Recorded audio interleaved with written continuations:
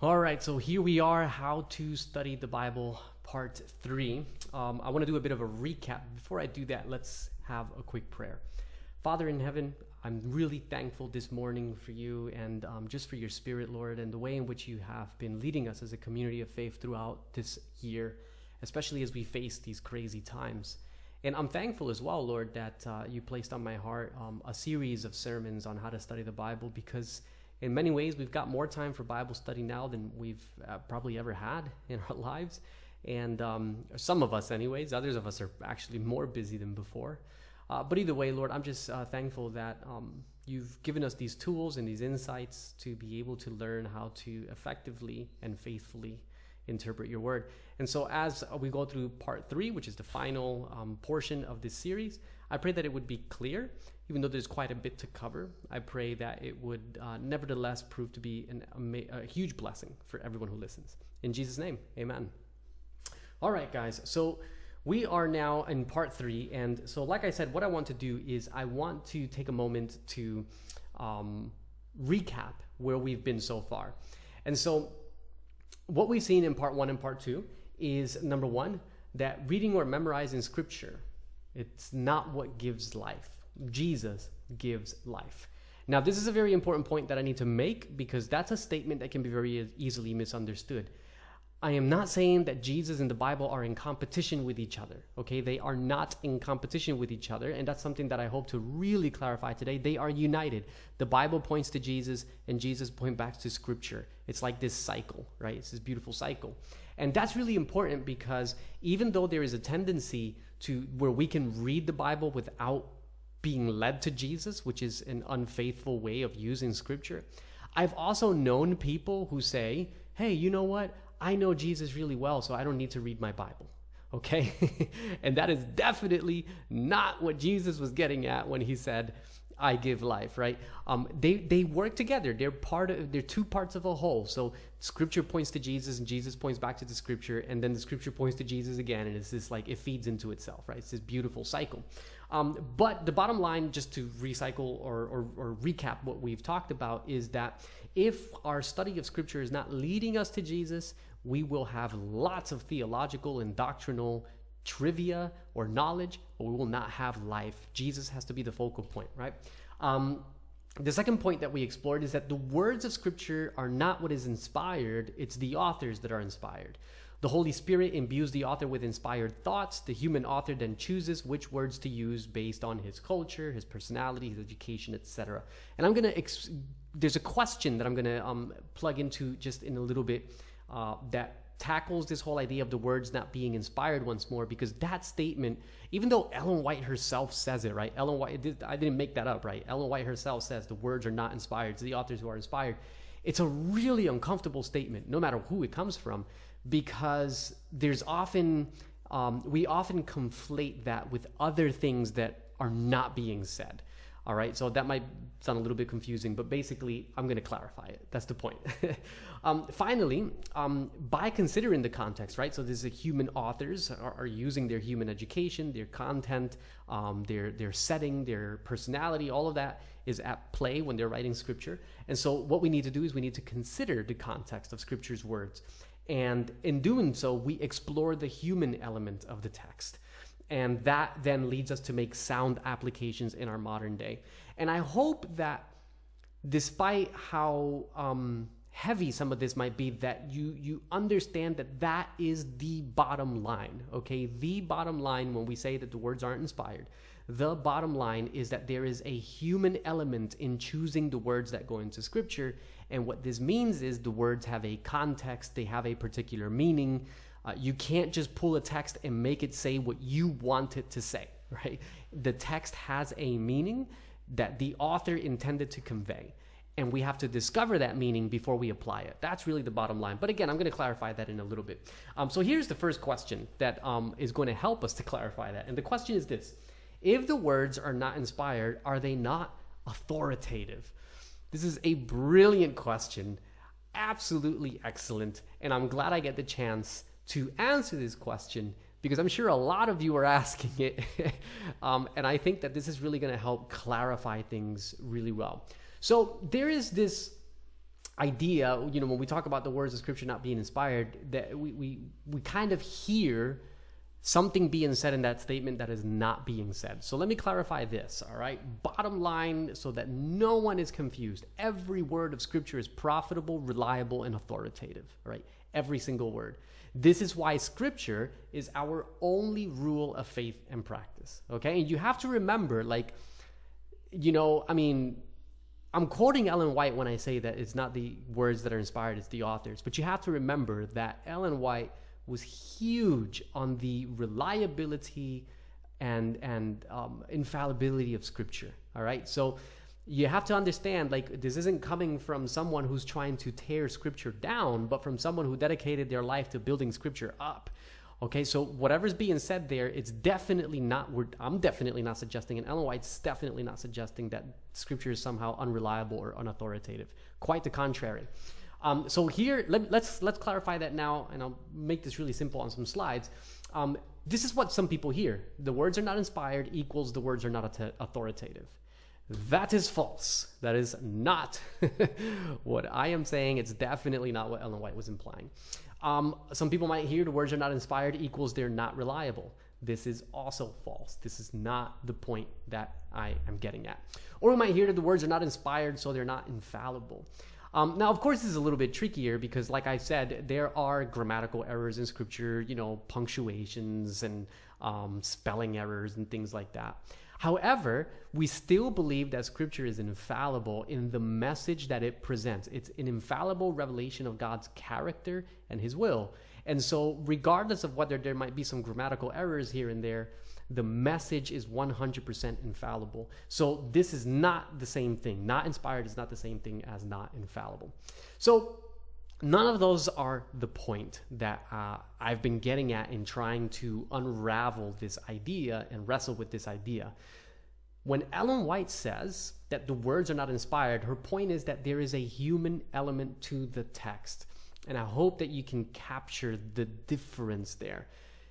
There's a human element to the text. It's not dictated from heaven, right? There is a divine and human cooperation involved in writing the text. So all Ellen White is saying, and it's essentially all I am saying, is that when Matthew, Mark, Luke, John, Moses, you know, Daniel, when they wrote the Bible, God did not possess them and use them as a pen to write word for word, verbally, mechanically dictated exactly what He wanted on the page, right? That's not how it works. But that God inspired the author's thoughts, and then the author then said, okay, well, what is the best way for me to communicate what God is saying here? And of course, God was still involved in that process. Like we saw, Luke researched before he wrote the book of Luke, right? This is how the book of Luke opens up. I've gone around, I've done my research, I've investigated, and I've written an orderly account for you, right? So Luke wasn't in a room somewhere with his eyes rolling in the back of his head in a trance, just writing whatever God told him to write. Luke was researching, Luke was exploring.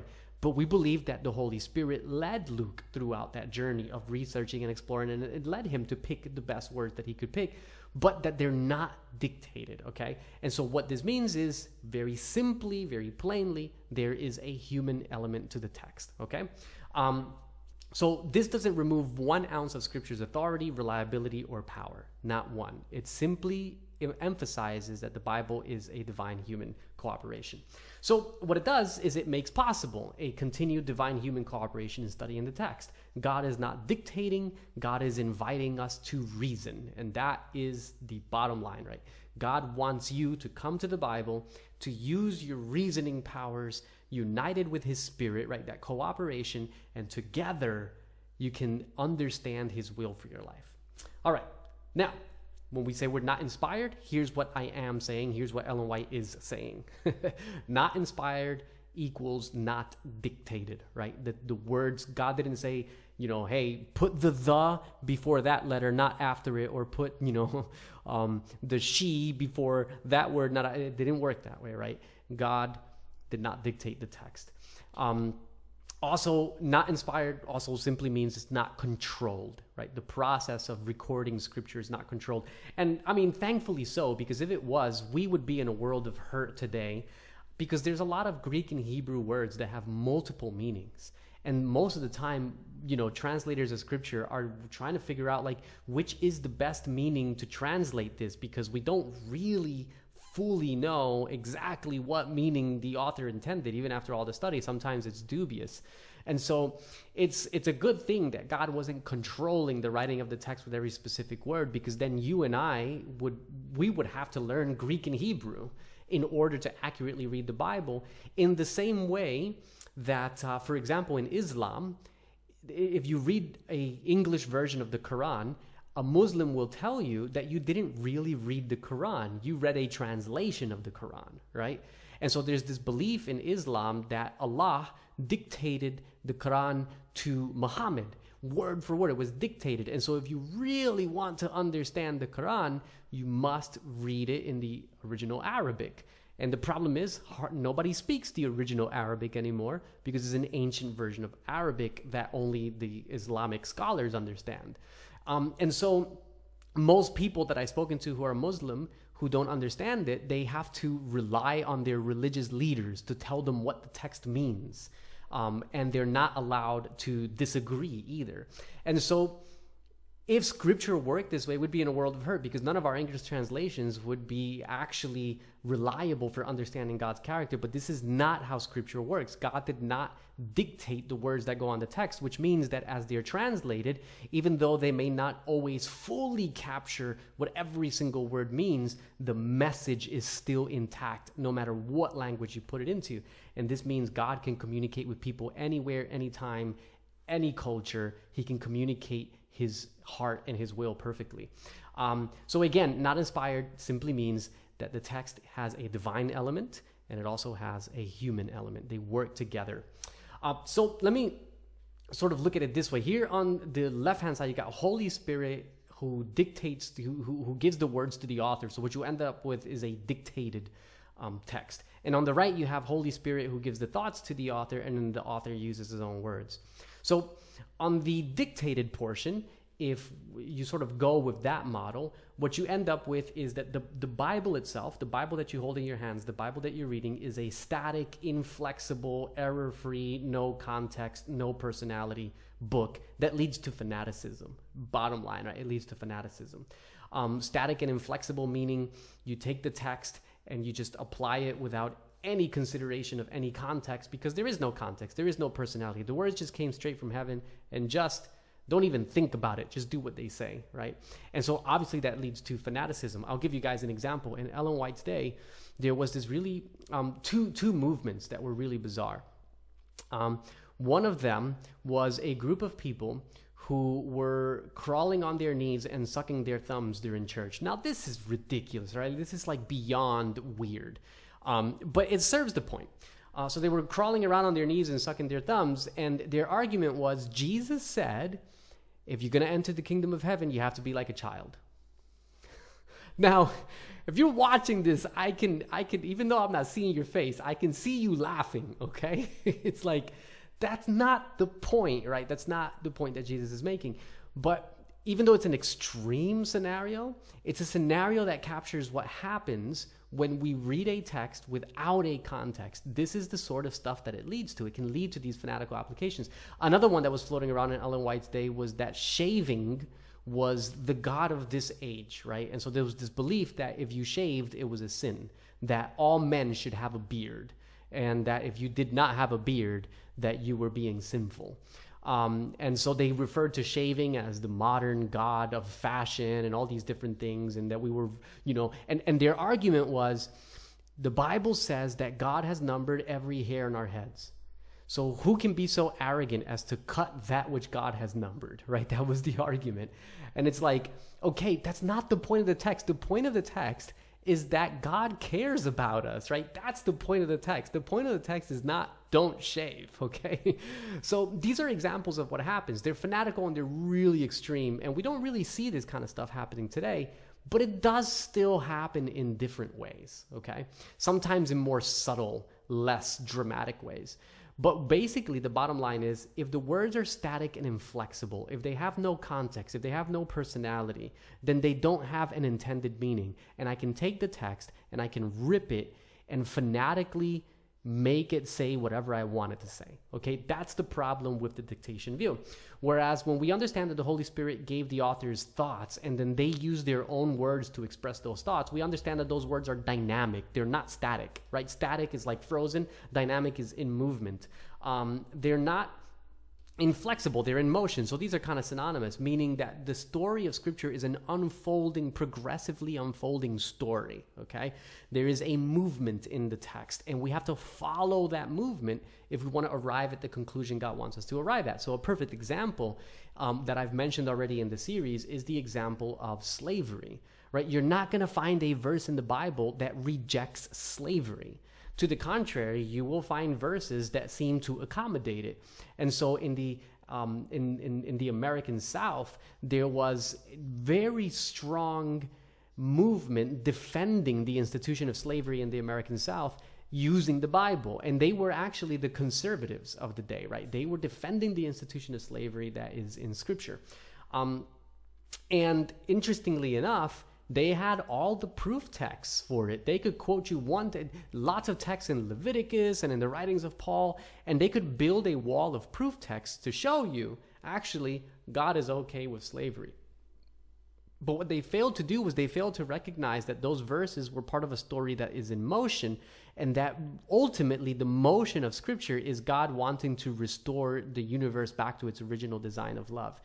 And if we are headed toward that final restoration, where all things are back to the design of love, slavery doesn't fit. It doesn't matter how many proof texts you have to defend slavery, it doesn't fit the motion of the text. So I hope that makes sense.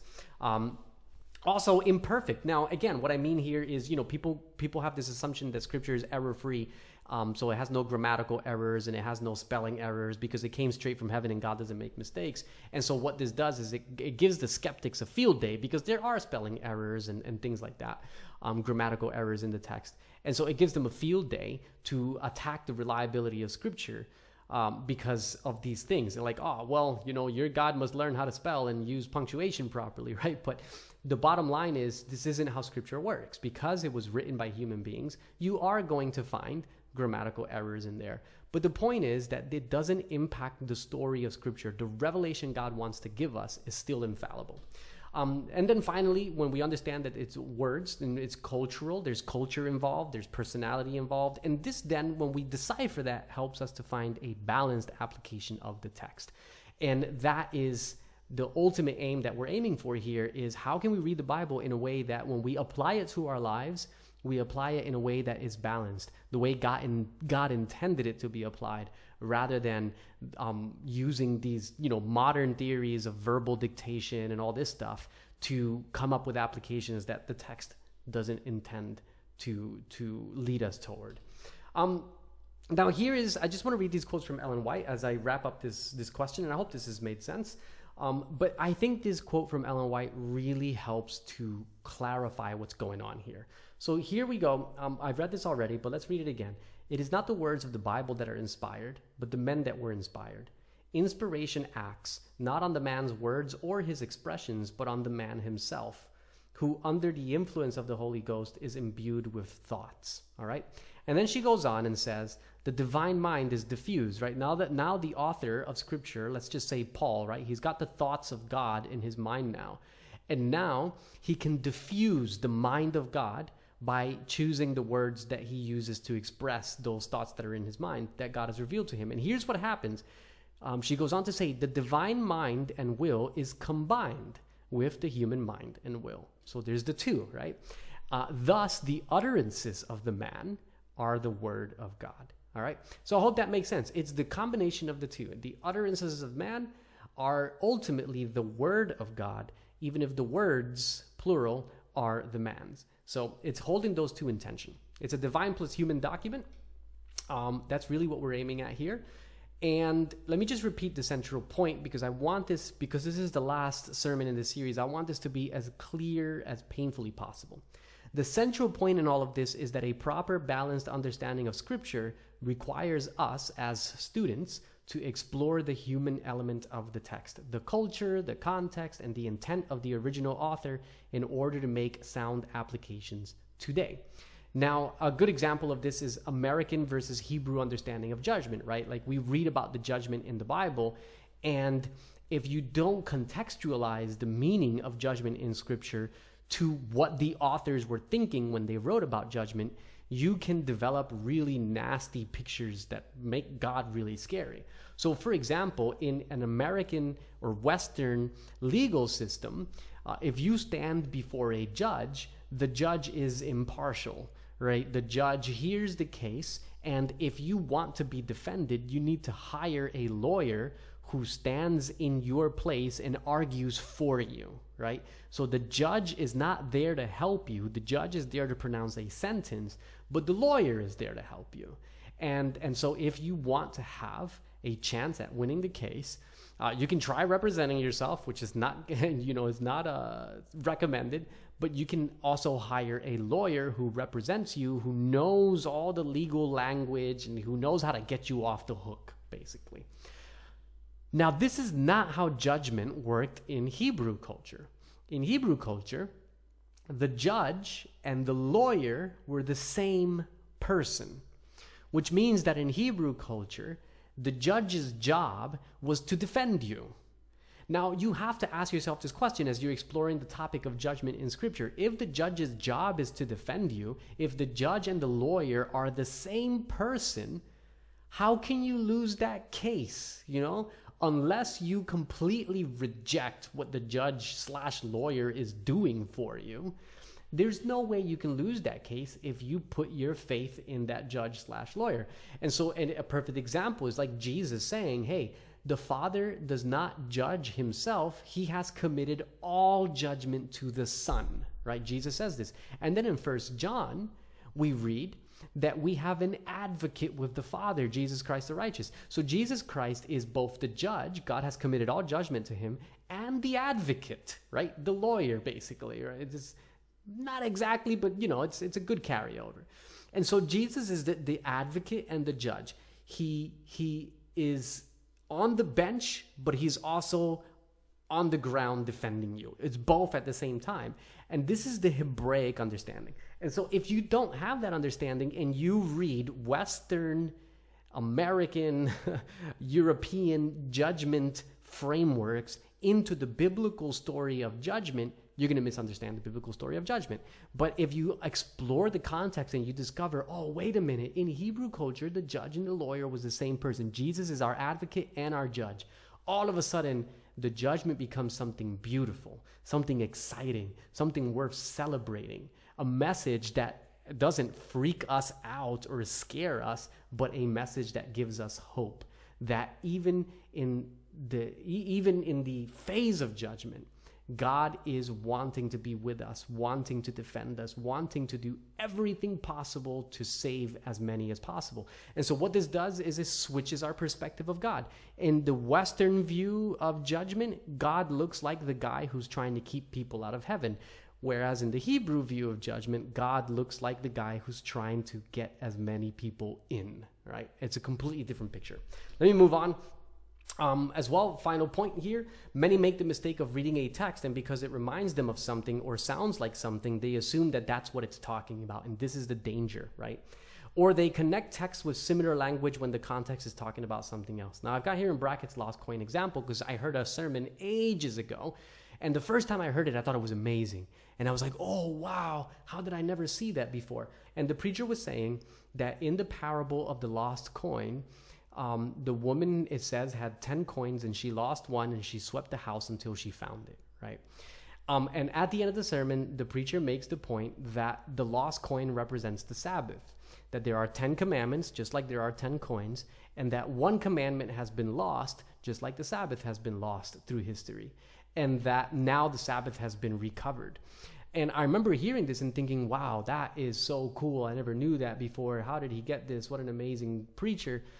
Until I read the text in its context and realized Jesus is not talking about the Sabbath or the law at all. The point of the parable is that you are the lost coin, right? That earth is the lost coin, that God will do anything to save his people. That's the point of the parable. It's got nothing to do with the Sabbath. But what the preacher did was he took, there's 10 commandments, there's 10 coins, and he linked them, even though the text doesn't link them. There's a lost commandment that people have forgotten through history, and there's a lost coin, and he linked them, even though the text doesn't link them. And so in the end, even though in some ways it's a little harmless in some sense, but at the same time, you are giving people a license to do with the Bible whatever they want to do with it. And this is not a faithful application of Scripture. The faithful application of Scripture is to first discover what is the intended point of the text, and then I can apply it. And so that sermon would have been much more faithful to Scripture if the central point was that you are the lost coin for whom God will do anything to redeem, right? Okay. Context protects us from senseless theology and restrictive revelation. God's revelation is preserved at all times and places. Now, I already explained this, dictated inspiration of is in Islam, Calvinism as well, which is a branch of Christianity. I'm not going to explore that anymore because I think I've made my point there. But if you have any more questions about this, feel free to let me know. Thought inspiration in Scripture equals human plus divine collaboration to bring to us the authoritative, unfailing Word of God. And so because it's not dictated, it can be translated into any language. And not just translated into any language, it can be translated into any generation, right? You can give me any legitimate translation of the Bible. There are some translations that are terrible. I'm not going to, but they're not usually legitimate translations. They're usually very questionable. But you give me any legitimate translation of the Bible, and I will teach you every single belief of the Adventist Church. I don't have to depend on one translation that was translated 300 years ago. I can use any of them because the Word of God is preserved across time, across culture, across generation, because His Word is not dependent on specific words being, retained in the text. His Word is holistic, right? There is a narrative that's being shared in Scripture that you cannot bury, even if a few words are translated differently here and there. And so, again, this is different from the dictated view of Islam, where it's like once you've translated the Quran, it's no longer really the Quran, right? So the thought inspiration of Scripture, the human plus divine element, gives us freedom to be able to discover, hey, you could have been an Englishman in the 1500s reading the King James Version, or you could be a Tongan today on an island reading the Tongan version, or you can be a Puerto Rican like myself reading the Spanish version, and they all communicate the Word of God infallibly. Okay, so we can wrestle with it, question, dig, explore, contextualize, translate, and in all of this, the infallible revelation of God is preserved. That's the beautiful thing. So I hope you fully, I took a while to answer that question because I wanted that to be crystal clear. The words not being inspired does not mean in any way, shape, or form that they're not authoritative, right? The words being inspired simply means that there is a human element, or the words not being inspired, rather, simply means that there is a human element to the text that needs to be understood in order to properly apply it. Here's the second question. If the words are not inspired, then why do we try and translate the Bible accurately? Again, I'm just fly through this one because I think I already answered this. But again, the words matter, okay? Words not being inspired does not mean words don't matter. The words matter, all right? Because through the words, we can discern the thoughts of God. The concern of Jesus is that the Pharisees stopped at the letter, right? And because of this, they exaggerated the letter to the point that they lost sight of the spirit behind the letter. They missed the main point of the Bible by making the Bible itself into an idol.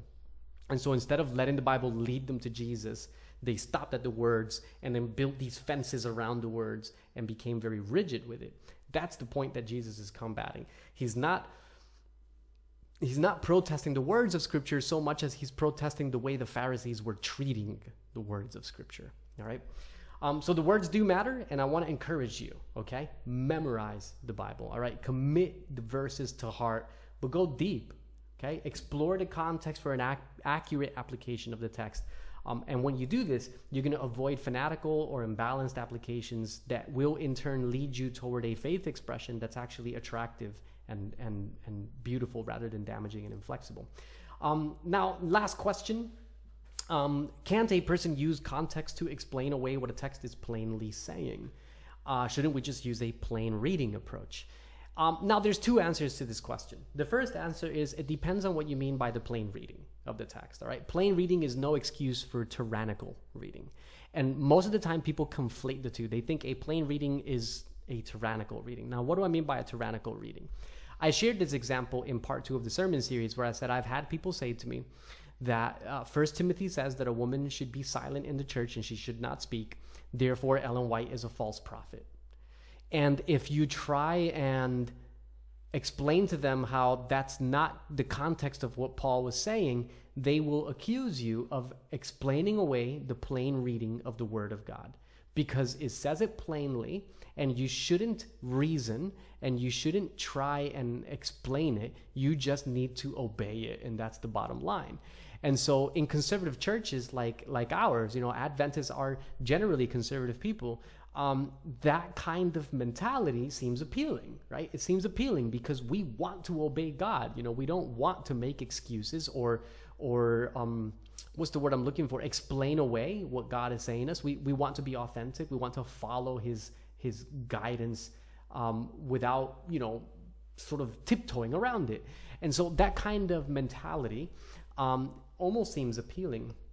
But the point is that this is not a plain reading of the text, right? This is what we would call a tyrannical reading of the text. Tyrannical meaning you're not allowed to question, you're not allowed to wrestle, you're not allowed to explore, you're not allowed to look at other verses, to look at context. None of that is allowed. You just have to take it at face value and just obey it. And anything short of that is disobedience.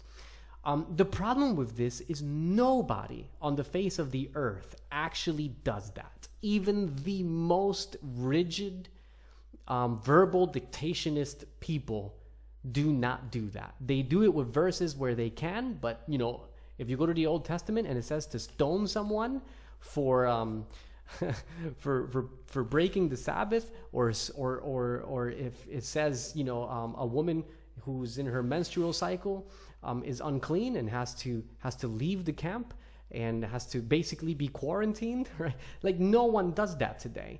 And you say, well, why? Why don't you do it? Why don't you kill someone who's working on the Sabbath when the text says it? Then the explanations will come out. Oh, well, that was the old covenant and we're in the new covenant now and things have changed. And, the women's menstrual cycle, that's the same thing. The story has progressed and that's how God was dealing with it back then, but it was a metaphor. So basically they start explaining it away, right? But in reality, they're not explaining it away. What they're doing is they're reasoning with the text. And that's the thing. Like, a plain reading of the Bible is a reading that is holistic, where you reason with the text and you apply it in balance with other texts and with the overall story of Scripture. And so what this means then is that anytime you read the Bible, you are reading it you are reading it at face value, but you are allowing Scripture itself to balance itself out with other verses, with the context, with different things that are happening. And so plain reading is not the same as tyrannical reading. So to the question, can a person use context to explain away what a text is plainly saying? Shouldn't we just use a plain reading approach? I would answer that it depends what you mean by plain reading.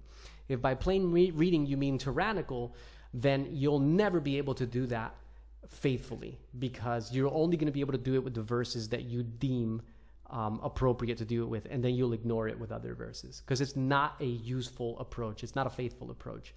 But if by plain reading you mean we are reading the Bible holistically, we are exploring the story of Scripture and trying to find the balance within Scripture itself, then yes, that is what we should do. And when we do that, we find that a lot of these verses that seem really rigid at face value actually smooth themselves out into something quite reasonable. Now, it is true that some do try and use context to explain away certain themes in Scripture. That's true. I've heard it, you've heard it. It does happen. Someone will say, oh, well, the context says, blah, blah, blah, and therefore we don't have to keep the Sabbath anymore. You'll find that. And so this is why context is not the only thing that we need in order to properly interpret Scripture. We need something more. And that's what I want today's focus to be on. What is the something more that enables us to properly interpret Scripture? So we've got context, but there's one more element, all right? Context and this new element that I want to explore today. Now, as I do that, if you're sitting there with your Bible, I want you to turn to the book of John chapter 5. We've been in John chapter 5 for this entire series. And so what I'm going to do now is I'm going to read it in its totality. I'll skip verse 44, simply because it, makes some points that I'm not going to comment on, although it would be good to comment on them. But you can go ahead and read it on your own. But it's just for today's sermon, I want to keep the flow of thought smooth, so I'll just skip that one verse. But we're going to read this, and then I'm going to make final thoughts, final comments on what Jesus is dealing with here with the Pharisees and how it applies to us today. All right, so John chapter 5, I'm going to read it here. You search, this is Jesus speaking to the Pharisees, you search the scriptures because you think that in them you have eternal life. It is these that testify about me. And you are unwilling to come to me so that you may have life. I do not receive glory from men, but I know you, that you do not have the love of God in yourselves. I have come in my Father's name, and you do not receive me. Do not think that I will accuse you before the Father. The one who accuses you is Moses, in whom you have set your hope.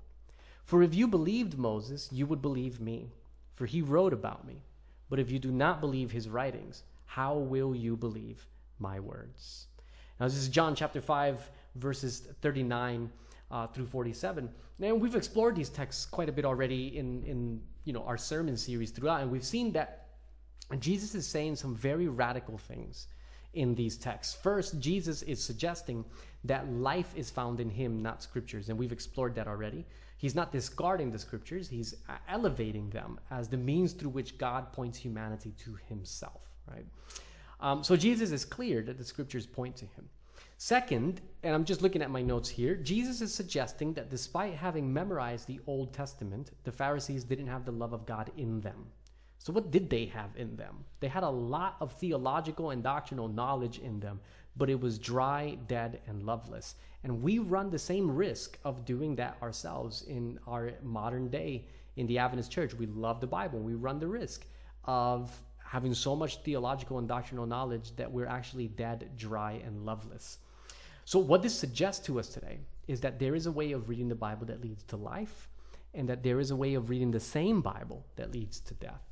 And the difference is this: does your reading of the Bible lead you to Jesus so that you can be filled with God's love? Because if it doesn't, your reading of the Bible is no different to your reading of any other book. The third point that we see in these texts is that Jesus affirms that all of Scripture is about him. He declares that Moses wrote about him, even though Moses never mentioned him. It's all about him. And notice what Jesus says, right? I'm just going to go back here to this text.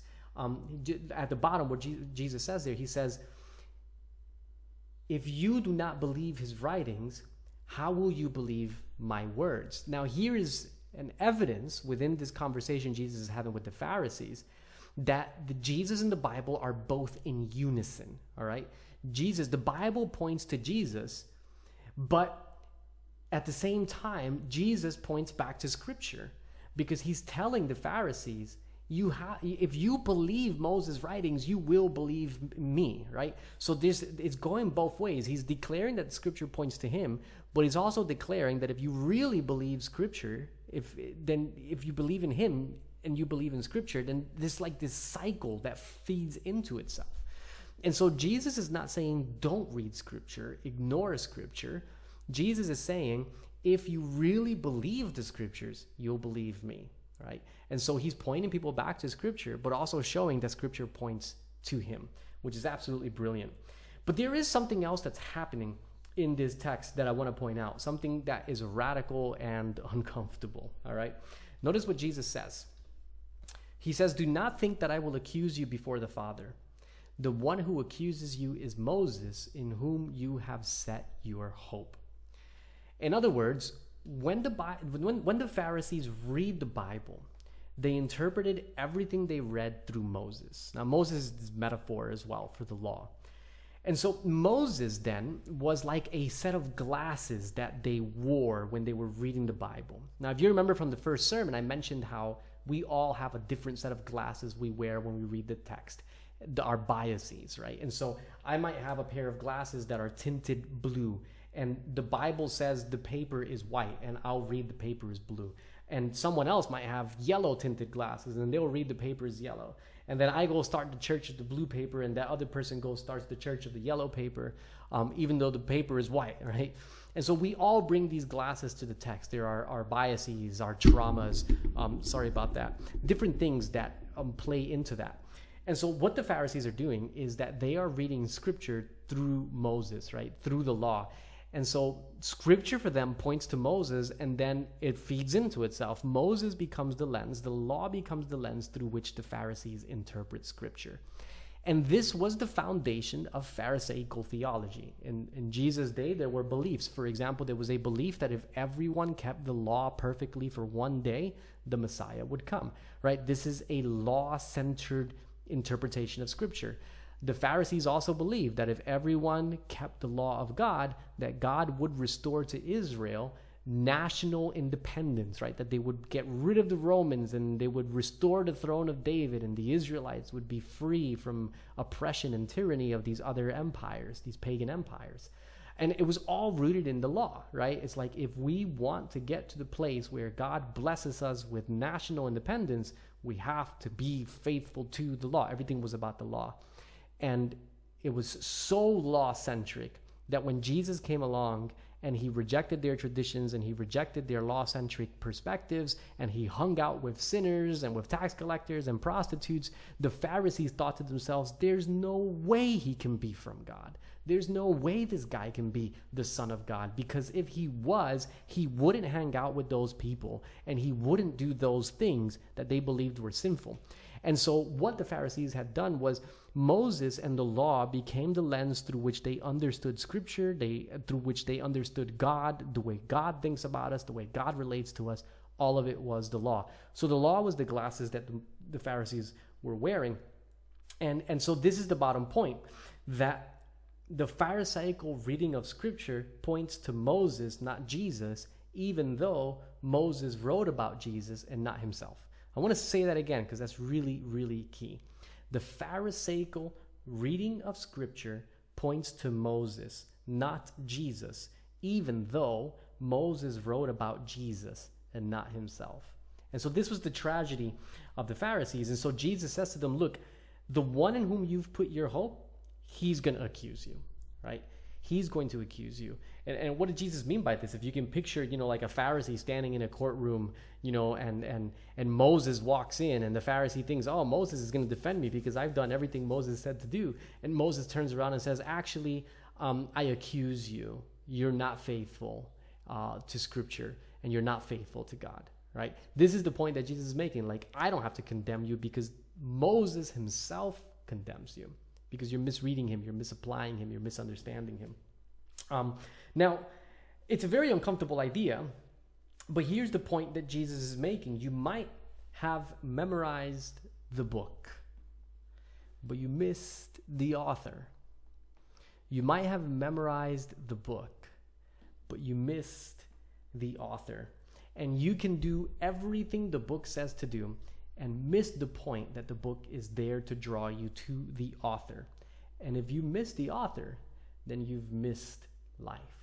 And this is the tragedy of the Pharisees. So I want to explore this question, unravel it for the next few minutes before we close. And it's this: why did the Pharisees miss Jesus, right? Why did the Pharisees miss Jesus? We've already explored this in the previous sermon. We explored how the Pharisees had a very dictated view of scripture that led them to focus on the words instead of what the words were pointing to. But I want to get a little bit more practical here today and talk about the other element that the Pharisees missed. And it's this: because Moses in scripture represents the old covenant, he represents the law, the Pharisees had put their hopes in the law. They had a law lens, right? Or glasses. I'm using the phrase lens and glasses interchangeably here. So the Pharisees were reading the Bible with these law glasses. And as they read the Bible with these law glasses, all they saw was law. They didn't see Jesus. They just saw rules and regulations. So Moses wrote about Jesus, but they couldn't see it because all they could see was law. It's all they were looking for. And they read the Bible with these law glasses, and everything for the Pharisees was about the law. They were the teachers of the law. Everything was about the law. Now, here's the thing. The same thing happens today. The lens, the glasses that you use to read the Bible, the the glasses that you use, the tint that they have on them, are ultimately going to determine what you take out of Scripture. And the point that I want to make today is that even if you explore the context of a text, if you have the wrong glasses on, if you have the wrong lens, the context is only going to get you so far. With the wrong lens, you're still going to miss the point of Scripture, right? So what are some common lenses that I have seen throughout the years? I've been in church all my life, and I've used some of these lenses myself, all right? Here's example, rules glasses, all right? So this is probably the most popular one, and I've used it, many people have used it, and this is what the Pharisees were using, right? The rules glasses, the rules lens. And with this lens, with this set of glasses, what you do is that you come to picture God as this divine dictator with a set of rules and expectations that you had better comply with or else, right? And when you have this view, every time you read the Bible and every time you share the Bible, that's what you are getting out of Scripture. And the tragedy here is that people who have this perspective on Scripture, they're full of Scripture, but they tend to be cold, dry, formal, loveless. And all through my, like I said, I've been an Adventist all my life, so I've seen these glasses at play. I've used them myself, and generally, what happens is when you're using rules glasses to read the Bible, you're never, ever, ever happy with a sermon unless the sermon gives you 10 new things you're supposed to do and not do. And it's like, all I want is rules. Don't talk about the love of God. I'm sick of that. Just give me more rules to keep. And that's the only thing that makes these folk happy, So if you've ever been disappointed with the lack of rules in my sermons, maybe this is why, right? You're using these rules glasses. Now, are there rules in Scripture? Yes. Does God have standards that we are to obey? Yes. But are those the lenses through which we should read the Bible? No, right? And that's the point. I'm not saying there's no rules in Scripture. I'm saying that rules or the law is not the lens through which we should read the Bible. And when we read the Bible through this lens, we become obsessed with it. Prosperity glasses. Now, this doesn't happen too much in the Adventist church, but I have many non-Adventist friends in other churches, and they read the Bible, and all they see is prosperity everywhere. And all they see is, you trust God, and you're going to have money, and you're going to have a beautiful wife, and, the floodgates of heaven are going to open, and you're not going to have any problems. And it's like, it doesn't work that way, right? It doesn't work that way. But if you read the Bible with the belief that God's in heaven as a genie who's just dishing out blessings on people who are pleasing to him, then every time you read the Bible, all you're going to see is prosperity. And it's an unfaithful way of reading Scripture, because Scripture isn't just, there are promises of prosperity in Scripture, but there's also promises of lamentation, right? So what do you do when everything in your world falls apart? And there is no, and I've met people like this who have lost their faith in God because they're not prospering. And it's like, well, Scripture does promise that God will take care of us, but it also promises trials and tribulations and lamentation. And we have to weigh the two up together, right? So moving on, judgment glasses, right? So these are the people who love the old school fire and brimstone sermon where the preacher stands in front of the audience and tells everyone what they're doing wrong with no hair on his tongue. We love it, right? So this is the judgment glasses, right? Is there judgment in Scripture? Yes. But is it the means through which we should interpret Scripture? No.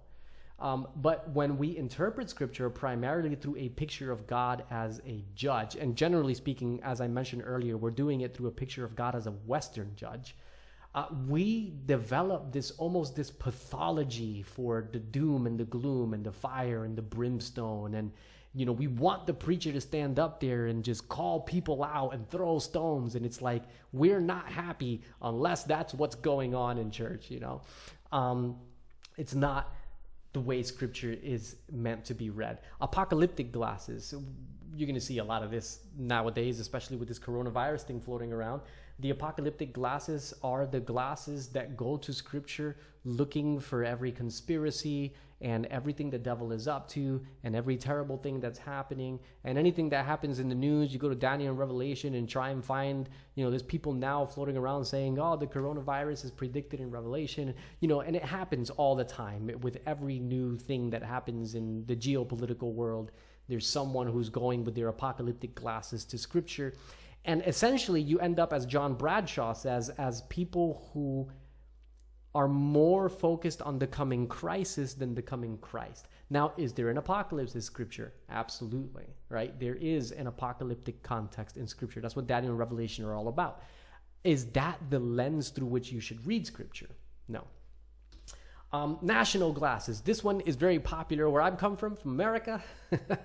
This is the belief that God has blessed the nation of America and that the nation of America is God's modern day Israel. God has blessed the nation of America. It's not the modern day Israel. But this is, again, the national glasses is bigger than this. The national glasses is the belief that there is a particular group of people on whom God pours out his blessing, and those people are then seen as elite or superior to others. And so, for example, the Jews believed this in Jesus' day, that they were God's specially chosen nation and that God only cared about their salvation. The Gentiles don't matter. And many Orthodox Jews still believe that to this day, right? The Gentiles are already lost. They have no hope. But the children of Abraham, they will be saved. And we see this happen in nations as well, where, it happens in America, where Americans, will read the Bible believing that all the promises there is about them, right?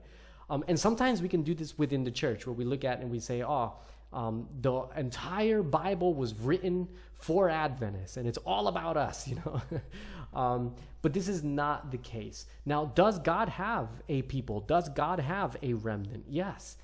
Is that the lens through which you should read the totality of Scripture? No.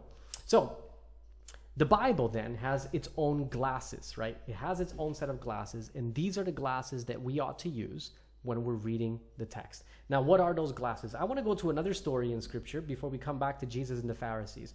This is found in Luke chapter 24, verses 13 through 25. I'm not going to read the whole text. I'm just going to explain it. So Jesus is, after his resurrection, he's on the road to Emmaus. Now, most of you have heard the story. He's on the road to Emmaus. And as he's on the road to Emmaus, he runs into these guys who are on that road as well. And they're talking about all the things that have been happening in Jerusalem and how Jesus was killed. And he asked them, what's going on? He pretends that he doesn't know what's happening. And so they say, oh, how can you not know what's happening? And they explain, and they're disappointed, and he was a prophet of God, and we thought that he was the one, and, and now he was murdered by our own leaders, and, they were sad, they were despondent. And Jesus looks at them and he says, you people are so slow to learn. Like, didn't you know this was actually meant to happen? Like, have you actually read the prophecies in the Old Testament? And so this is what the text then says. It says in verse 27 that beginning with Moses and with all the prophets, Jesus explained to them the things concerning himself in all the scriptures. Now, I want you to let that sink in. Jesus explained to them the things concerning himself in all the scriptures. And here's the amazing thing. After Jesus leaves and these men realize that it was Jesus that they were with, they look at each other and they say something really interesting. They say, didn't our hearts burn within us as he was explaining the Bible to us? Our hearts were burning within us. Now, this is an interesting phrase because it's almost as if it's never happened before, despite the fact that they grew up in Jewish homes and they had been taught the law since they were children, and they were familiar with the Old Testament, and they were familiar with the theological paradigms of the day because they said they thought Jesus was going to set them free from the Romans, right? This was the theological paradigm of the day. These were not pagans, right? These were not people with zero scriptural knowledge. These were people who had been in the Bible their whole lives. And yet when Jesus explained the Bible with him at the center, they're like, wow, our hearts burned within us. Something happened inside. Something brought us to life.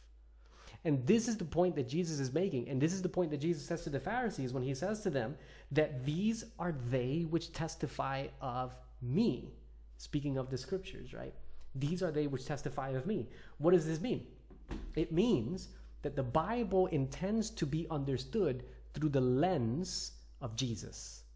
The Bible intends to be understood through Jesus' glasses. All right, here they go. There's the Jesus glasses. All right, guys, I'll take them off because there's a lot of glare. But this is how the Bible intends to be understood. Jesus is the lens through which we read Scripture. Right now, let me broaden that so that we can all sort of follow it well. Well, first, I've shared this quote with you guys before. It's a brilliant quote. It was worth repeating at this juncture. Ellen White, Gospel Workers, page 315. The sacrifice of Christ as an atonement for sin is the great truth around which all other truths cluster. Notice what she says there. Jesus' atonement is the great truth around which all other truths cluster. The mark of the beast, the investigated judgment, the Sabbath, the health message, the state of the dead, all of it clusters around this one great truth, Jesus, right? Now she goes on to say, in order to be rightly understood and appreciated, every truth in the Word of God, not some truths, every truth in the Word of God, from Genesis to Revelation, she wants to make this painfully clear, dummy-proof. Everything from cover to cover must be studied in the light that streams from the cross of Calvary. Jesus is the lens, not the law, not prophecy, not prosperity, not rules, not, apocalypticism. Jesus is the lens through which we must read all of Scripture. So I refer to this personally, and maybe this is helpful for you guys, or you can switch it up to what works for you. I refer to this as the redemptive lens of Scripture, right? The Jesus glasses, the redemptive lens of Scripture. Jesus, the plan of salvation, the atonement, right? This is what we see Ellen White describing in Gospel Workers, the great sacrifice of Christ, Jesus uplifted on the cross, right? So Jesus, the plan of salvation, the atonement, all of that together forms the set of glasses that I call the redemptive lens, right? Or the redemptive glasses. And so what we do when we read the Bible with these glasses on, right? The Bible has its own glasses. It's saying, I want you to read me like this. And those glasses are the redemptive glasses. When we read the Bible with this lens, what we find is Jesus and what we find is life.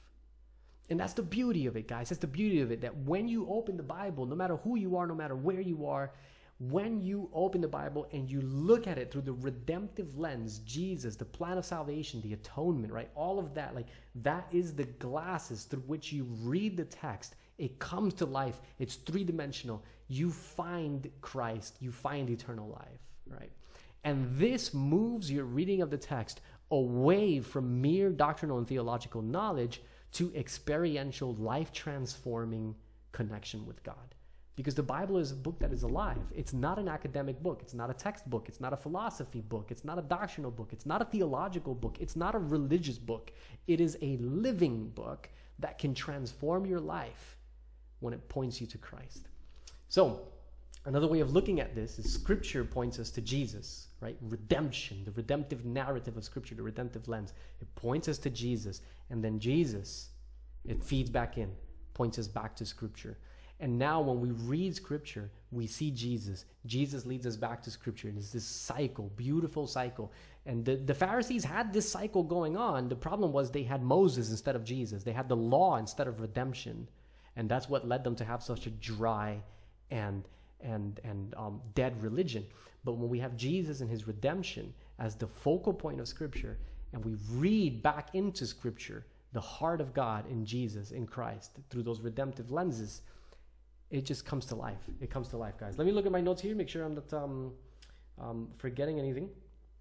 So this is really key, because like I said earlier, there are people in church who they're never happy unless the church is focusing on rules and regulations, and all they want to hear is sermons about the mark of the beast, and all they want to hear is about how evil the world is and how everything that everyone is doing is wrong and how we all just need to get our act together, right? And there's people who love that. And honestly, if you love that, I wonder about your emotional health a little bit, but that's beside the point. There's people who love that. And my sort of summary of that is there a mark of the beast? Yes, there is a mark of the beast. Is the world bad? Yes, the world is bad. Is Satan deceiving the nations? Yes, he is. Is our church itself, right? Is our church, our Adventist church, sometimes itself in bad shape? Yes, absolutely. But here's the difference. A rules lens tells us that the solution to all of these problems is to talk about how bad everything is, to compile as many strong quotations as you can, and beat people over the head to whip them into shape. That's the rules lens. Whereas the redemptive lens says, yes, all of this is happening, and guess what? There is only one solution, and it's Christ. And so when you have this vision that Scripture points to Jesus, and Jesus then becomes the lens through which we read Scripture, what it does is it protects us from false interpretations of Scripture. It protects us from imbalanced applications. It enables us to encounter God in Scripture instead of just dry academic ideas, propositional ideas. It opens to us the depths of God's character. It changes our minds to reflect His character, and it transforms our lives to live out His character. We lose sight of self when we read the Bible this way, and Christ becomes our focus. So again, and when people talk about all these different things that are happening and they want to focus on it and that's all they want to talk about, there's this rules lens that tells you that the solution to all this is you talk about how bad everything is, you focus on exposing evil, you gather the strongest statements to whip people into shape. Whereas the redemptive lens says, yeah, all this is happening, but guess what? The solution is Christ and Christ alone. And I want to make this very, very clear. If Christ, if the gospel, if the love of God is not sufficient to change a sinner from his sin, nothing will turn the sinner from his sin. I'm going to say that again. If the love of God is insufficient to turn a sinner from his sin, nothing will turn the sinner from his sin. Focusing on scary things and trying to freak people out to get them to commit to God, no. The love is the most powerful force in the universe. God is love. That is the most powerful thing that there is. If that cannot turn a sinner from his course, nothing's going to turn him. All right. So focus on the love of God is the key. Now I think I just lost my notes here. I ended up scrolling too far.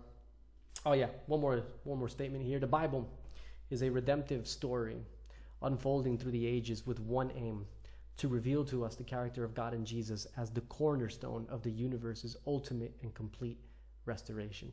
That's what the Bible's doing. That's its divine lens. So I'm going to look at some examples really quickly, because I find that sometimes it connects with people more when I have some examples that they can relate to. All right. So let me just show you a few examples. Okay. A health message. What happens with the health message when you look at it from a rules lens versus a redemptive lens? When you look at the health message from a rules lens, you end up with a message like this: don't eat this, don't eat that, or else. That's the rules lens.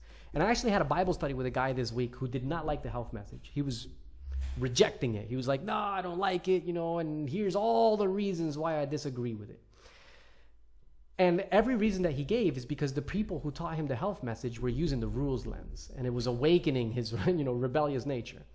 And so I said to him, look, the health message isn't about rules. The health message is about God saying, I'm restoring everything back to the original design of love. And I want that restoration to start with you. I want to restore you. I want to restore your life completely, holistically, and fully, so that you can experience the joy that I have for you. And when I explained it to him that way, we were on the Bible study on Zoom, and he was like, oh, okay, I can do that. I like that. I'm totally keen to go with that. So the health message, right? You got the rules lens versus the redemptive lens. And the rules lens basically is, don't eat this, eat that, or else. The redemptive lens is God wants to restore all things back to the original design, and he wants to start with you. He wants to completely restore your life and health so that you can be an inspiration of his love to others. As an example, right? Those are two totally different messages, even though they're rooted in the same details, right? They're both about health. They're both about God's desire for us to live healthy lives. But one is the health message through the lens of rules, and the other is the health message through the lens of redemption. And you can see that the message is completely different. The Sabbath, rules lens versus redemptive lens. The rules lens says, here's the law you're supposed to keep, now keep it, right? The redemptive lens says, God set apart a day as a gift to us to spend time with us and recalibrate us to the rhythm of love. Let's enjoy the gift. It's a completely different message. The mark of the beast, rules lens versus redemptive lens. The rules lens. Make sure you do X, Y, and Z and don't do hashtag insert conspiracy theory here, or you'll be lost, right? It's the doom and gloom. It's the frightening, scare people out of scare people into obedience message. The redemptive lens is, in the final conflict, God will place his seal upon all who love him and honor him above selfish human empire. The mark of the beast really boils down to this. Who do you love the most? That's the redemptive lens versus the rules lens. So let's go back to Jesus, because I'm going to wrap this up, guys. This has gone on way longer than I had hoped. After Jesus was done with the Pharisees in John chapter 5, this is the chapter that we've been exploring for the last 3 sermons. Jesus is done with the Pharisees. The story ends. John chapter 6 opens up sometime later. And it tells us a story of when Jesus fed 5,000 people. And then it tells us that these people went looking for Jesus. They went looking for Jesus because they wanted more of the fish and the bread. But they didn't want more of him. And Jesus spotted this and he says to them, you guys are only here because you ate and had your fill. That's what you're really here for. You're not here for me. You're here for more of my stuff. And the tragedy is that so many of us in church are not there for Jesus. We're there for all kinds of other reasons. We're there because we like the ethics of the church, or we like the structure, or we like the traditions, or we like dressing up, or we like the songs. We like the rules. We like the sermons on prophecy and how tantalizing and sensational they can be. But we're not there for Jesus. And you know this because when you open the Bible, Jesus isn't what you're looking for. You're looking for bread and fish. You're looking for rules and dogma. You're looking for doctrinal trivia and theological knowledge. But you're not looking for Jesus. And Jesus sees right through it. He says to the people, I know exactly why you're here. You're not here for me. You're here because you ate and had your fill. And this is what Jesus says to them. Do not work for the food that spoils, but for food that endures to eternal life, which the Son of Man will give you. For on him, God the Father has placed his seal of approval. In other words, hey guys, stop wasting your time chasing the things that don't matter. You should chase the one thing that matters. Me.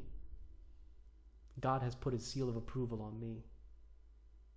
And so the people ask, what must we do to do the works God requires?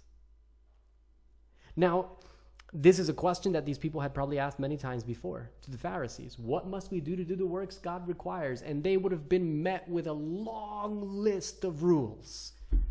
And now they ask Jesus the same question. What must we do, right? What do we have to do the works God requires? And here is Jesus' answer. Jesus answered, the work of God is this, to believe in the one he has sent. Don't waste your life chasing religion and rules and dogma when you can have something so much better. You can have a private, personal, intimate encounter with Jesus. Every time you open the Bible, you can experience him and you can experience life. Because this is what God asks of you, that you believe in the one he has sent. Now I want to conclude, wrap this up. How do we study the Bible? I want to use this graphic to conclude. Oh, wait. I can't skip this Ellen White quote. This is a good one. As Christ's ambassadors, we are to search the scriptures to seek for the truths that have been hidden beneath the rubbish of error. Now notice she uses truths, plural.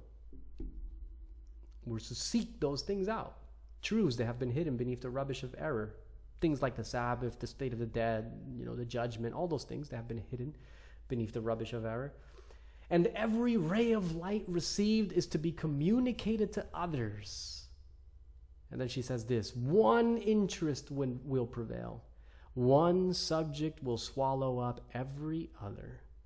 Christ, our righteousness. He's the center. He's what it's all about.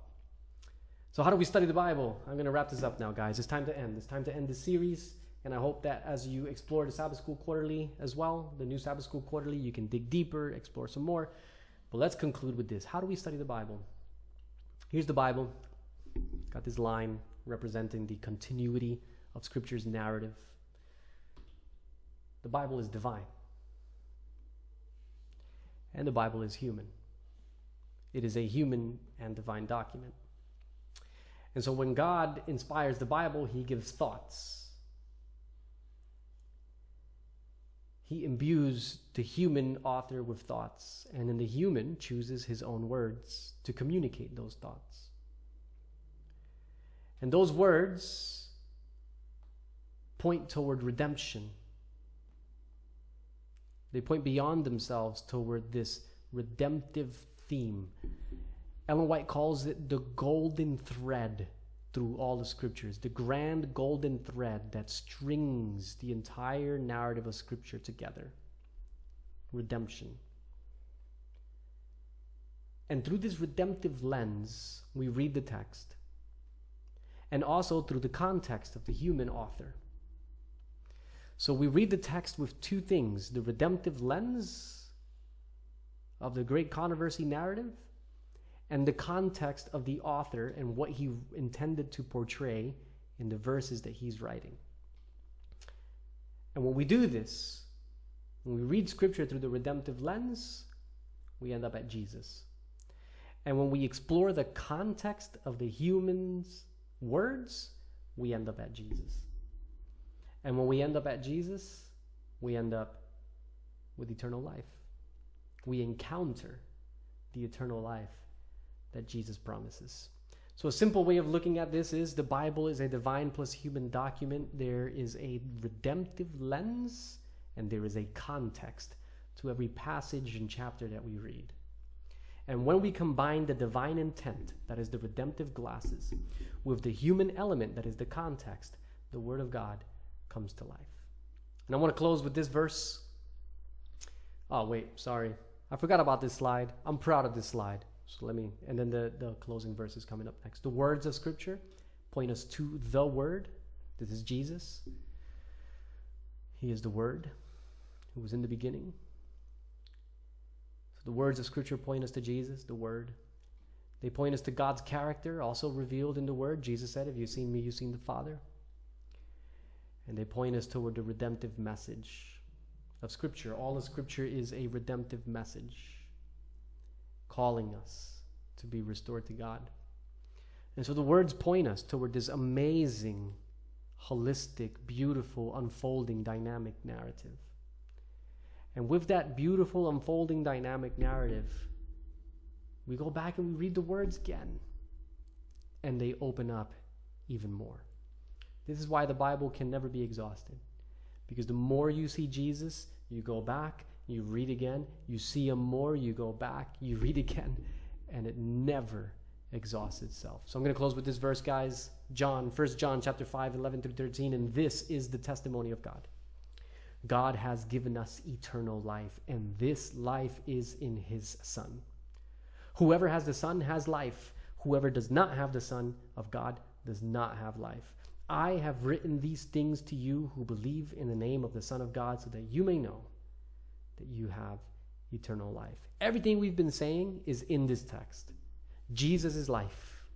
Eternal life is in him. But notice what John says: I have written these things. In other words, the written word is important. Why? Because through the written word, we can believe in the Son of God and know that we have eternal life. The written word and the divine revelation of Jesus. The redemptive theme and the human context. Both of them blend together to point us to eternal life. That's powerful and that's beautiful. And when you read the Bible like that, it comes to life. It transforms who you are. You're never the same again. I've spoken long enough, guys. I'm going to close it there. Like I said, this is the last sermon of this series. Hope it made sense. If you have any questions, feel free to message me. I will be putting up an anonymous box on our website that allows you to send in questions, and then I'll weigh up those questions and see which ones are common, and I'll start with those, and we'll have fun with it. Let me pray for you guys, and I hope that you have a wonderful rest of the Sabbath day. Dear God, thank you again for the opportunity we've had to explore a very, very deep and very profound theme, a theme of the Bible, and how to study the Bible, and how to explore the Bible in a way that brings us to Jesus and to life. And my prayer is for every person who has listened to this sermon, and also parts 1 and part 2, that they would have a renewed passion, interest, and desire to be in the Word, especially these days, Lord, as our world falls apart around us. There is one thing that is always sure and always reliable and always unfailing, and that is your Word. So may we take the time to spend exploring the Word in a way that leads us to your heart. That through your Word, Lord, we may encounter Jesus by recognizing and applying the redemptive lens through our reading of Scripture, and also taking the time to explore the context of the things we're seeing. And with those two together, we can derive from the text life for here and life for tomorrow. In Jesus' name we pray. Amen.